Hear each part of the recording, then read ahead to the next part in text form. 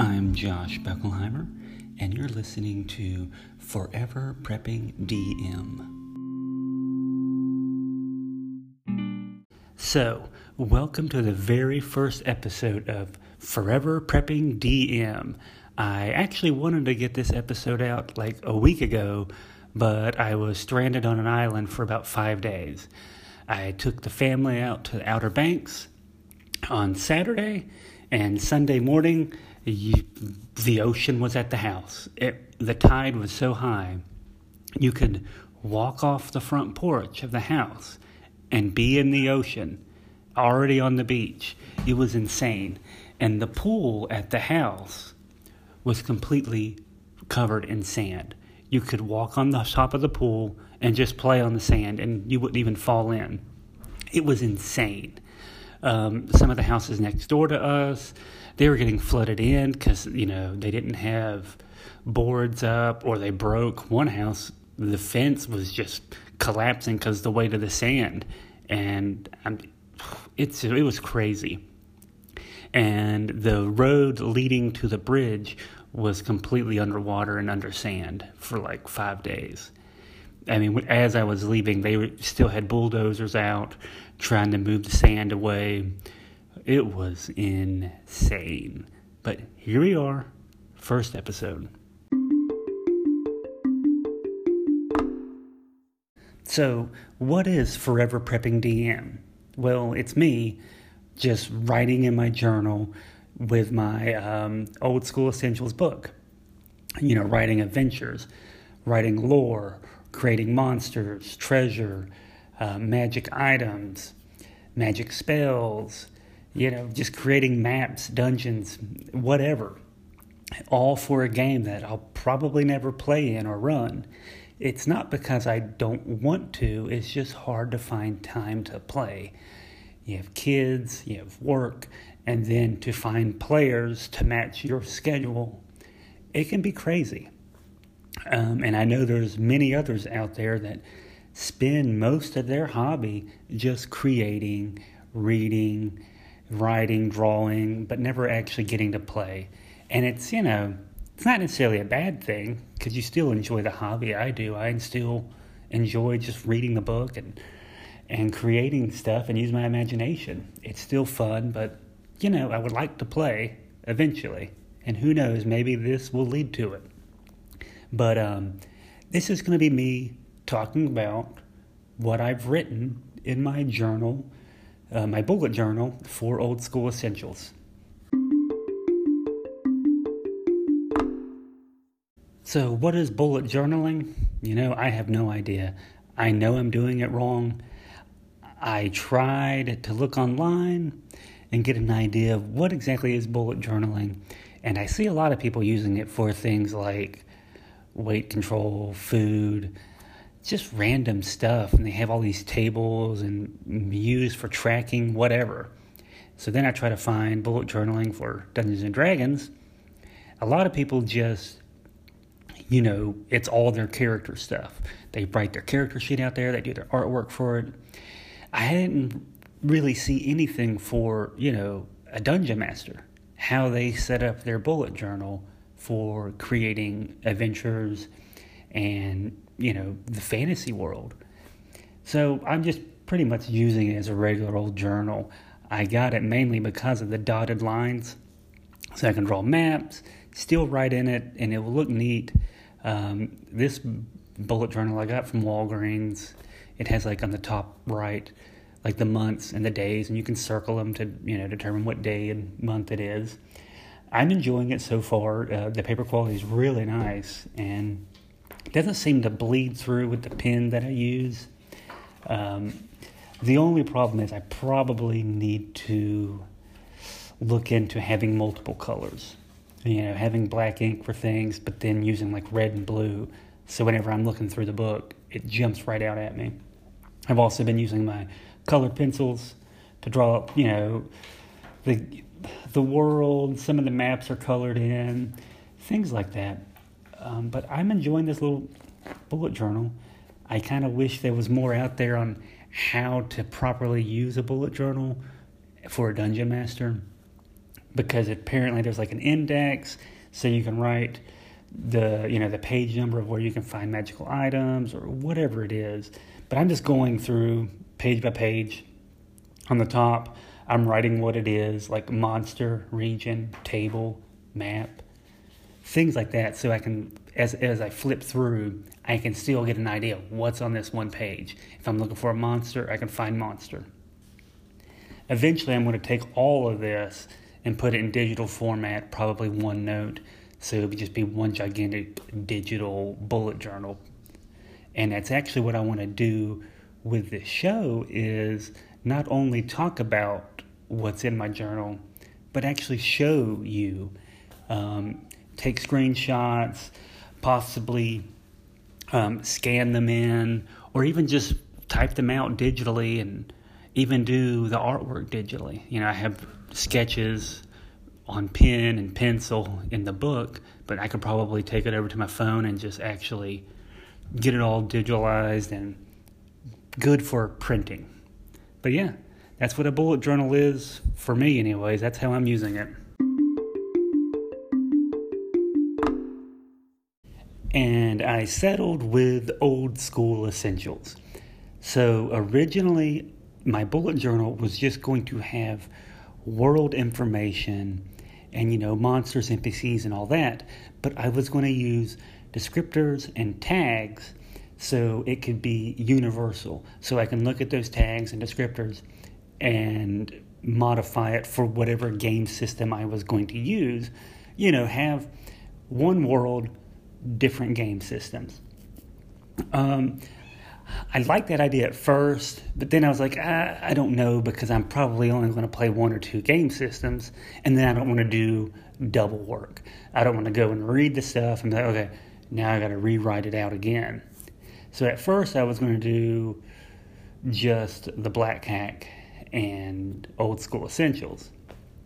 But the Black Hack is so simple that I can look at Old School Essential stats and just convert that on the fly almost for the Black Hack. No need to have double information or even just write it out for the Black Hack. I mean, Black Hack is very simple and reduced down that you can get an idea of what you want to do with, that system while reading other material. Even if you're reading 5th edition, you can take 5th edition material to the Black Hack, no problem. So then Old School Essentials I settled with because I think this is the system I just really want to play in this world where, it's a deadly system, but it gives players a chance to explore the world rather than killing and getting treasure.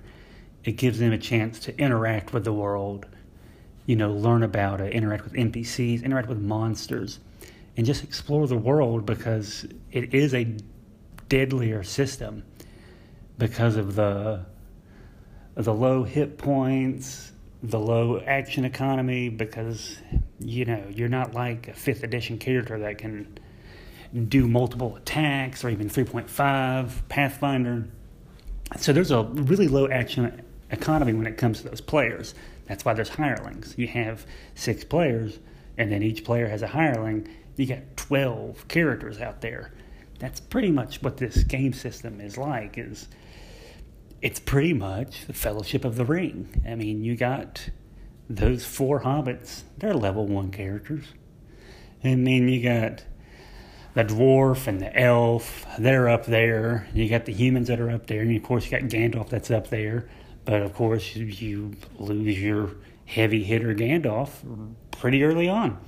But that's what it is. It's like you have a group of characters exploring a world together and dealing with all the horrible stuff that can happen to them.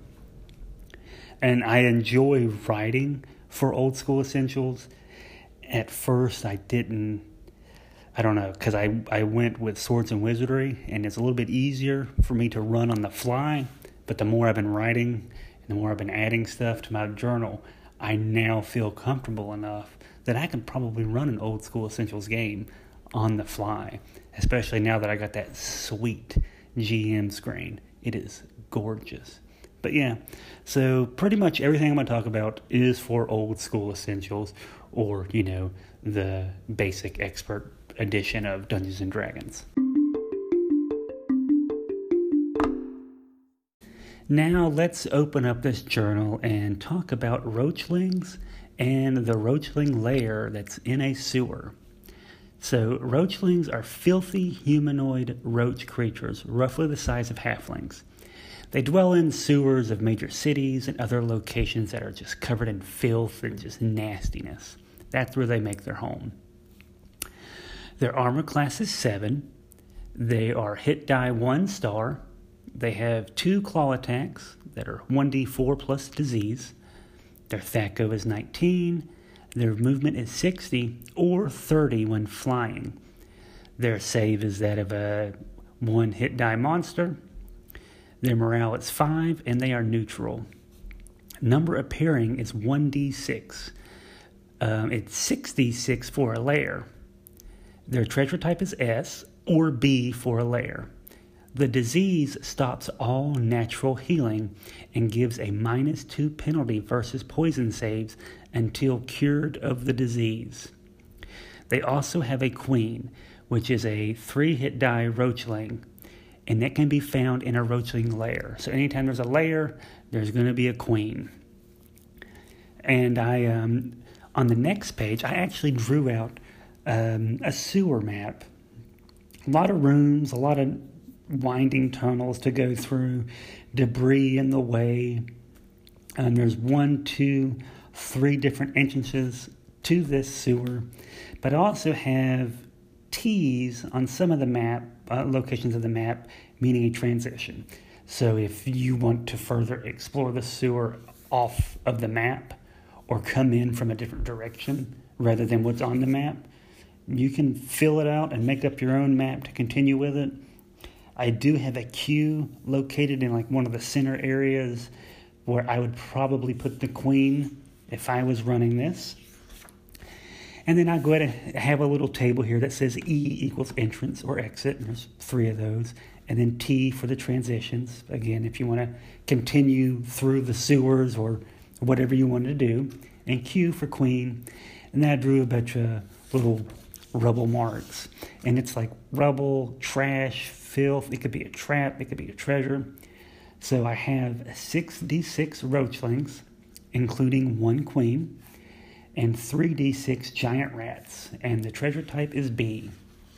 I discussed this a little bit on a Discord server I'm on, and the idea that came about was having some of the treasure in the filth and the rubble. So you have to dig through the nastiness of the sewer to find whatever treasure is in there. And who knows, it could be traps, or you start digging and it's a rat nest and rats start coming out. So I figured giant rats would probably make their way into here, and they're probably food to these roachlings. I mean, about the size of a halfling, and pretty sure they're nasty little creatures. But yeah, that's one of the first things I did with my journal was created a monster and then created a map for where that monster would live. And I did that back in August. 26th and 27th is when I did the map. But what I want to do is take a picture of this stuff, write it up, and share it with you guys. And you can view that stuff on my Patreon, because I went ahead and made one of those last night for this podcast, mainly to encourage me to continue doing the podcast. Because I know sometimes I can be a little flaky or I get overwhelmed with anxiety.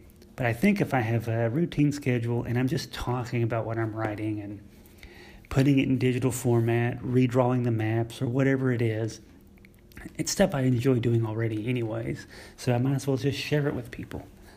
So yeah, I'll have the link to the Patreon. I think it's just patreon.com/ oh my God, I cannot remember the title of this podcast. No, oh my God, I don't know the name of the podcast. Forever Prepping DM. That's it. Yes. Oh my God. I can't believe I did that. Anyways, yeah, that's the Roachlings and the layers. I will get this all in digital format and share it with you. All the links and stuff will be in the show notes. And that is it for this episode of Forever Prepping DM. If you want to contact me, you can email me at foreverpreppingdm@gmail.com, or you can send me a voice message via Anchor. You can get the Anchor app or go to anchor.fm and search for Forever Prepping DM. There'll also be links in the show notes.